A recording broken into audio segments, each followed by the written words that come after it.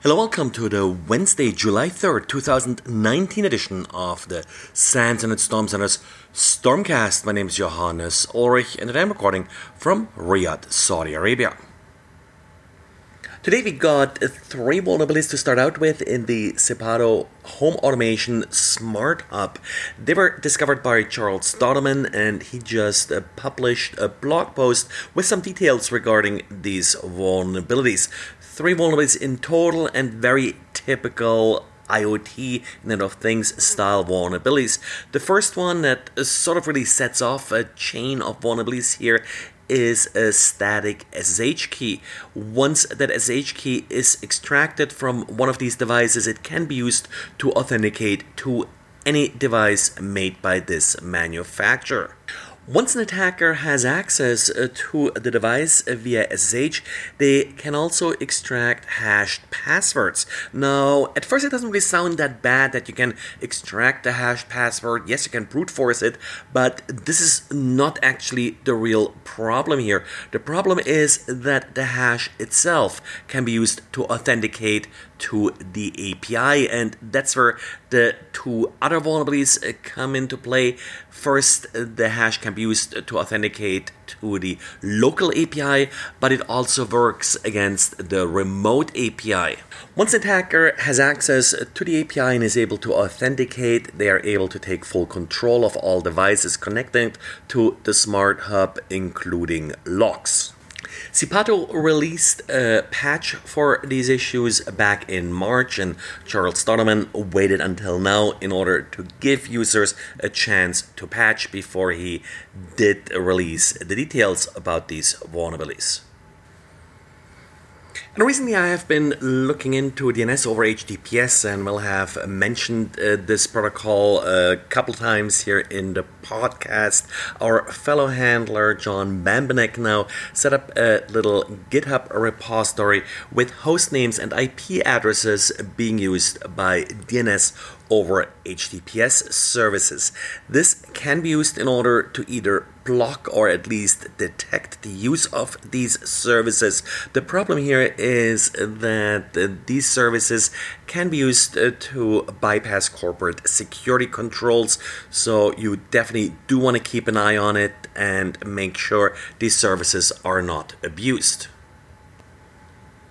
Cloudflare today suffered a system-wide outage lasting about half an hour. And of course, given that Cloudflare is in front of probably millions of different websites, this affected a wide range of companies, and there were lots of rumors about a possible attack. Cloudflare did release a statement that this was not the result of an attack. Instead, it was just a result of a software update gone bad. As a result of the software update, Cloudflare servers experienced CPU spikes that then caused them to fall over.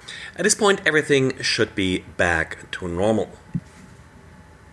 And Google today released the usual monthly security update for Android. The one level, as Google calls it, fixes a dozen different vulnerabilities, 5 of which are rated critical and can lead to remote code execution. Out of these 5, 3 are in the media framework. That has probably been sort of the most dangerous part in Android for quite a while now. The 5-level part of the update does address vulnerabilities that are specific to Qualcomm this month.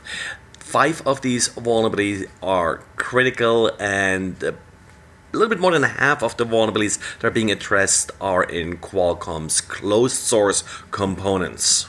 As usual, depending on the phone and the carrier you're using, it may take a while for these updates for you to show up. And in Diaries, we got yet another great PowerShell script from Rob. Rob this time focuses sort of on the follow-up of his prior diaries. The prior diaries, he talked about how to identify processes and such across a domain. Now, in this latest installment, he basically describes one thing that you could do if you find a malicious process running on multiple systems in a larger Windows network. The PowerShell script script that he is presenting here allows you to kill processes across the network that match a certain hash. As he points out in the post, this is something you definitely have to be careful with. It's certainly not sort of a complete incident response, but something that may be worthwhile considering if you're sort of trying to stop the bleeding during an incident. Now, based on the prior diaries, we got a couple of responses that suggest other GUI tools and the like to accomplish similar tasks. Well, the big advantage here of PowerShell is that it scales across many systems. So if you have thousands, maybe even tens of thousands of systems in your network, then a script like this can, of course, be a huge time saver. And well, that's it for today. And given that Thursday is the July 4th holiday and most people have the Friday after that off as well, I'll take a break with these podcasts until next Monday. So thanks for listening and talk to you again on Monday. Bye.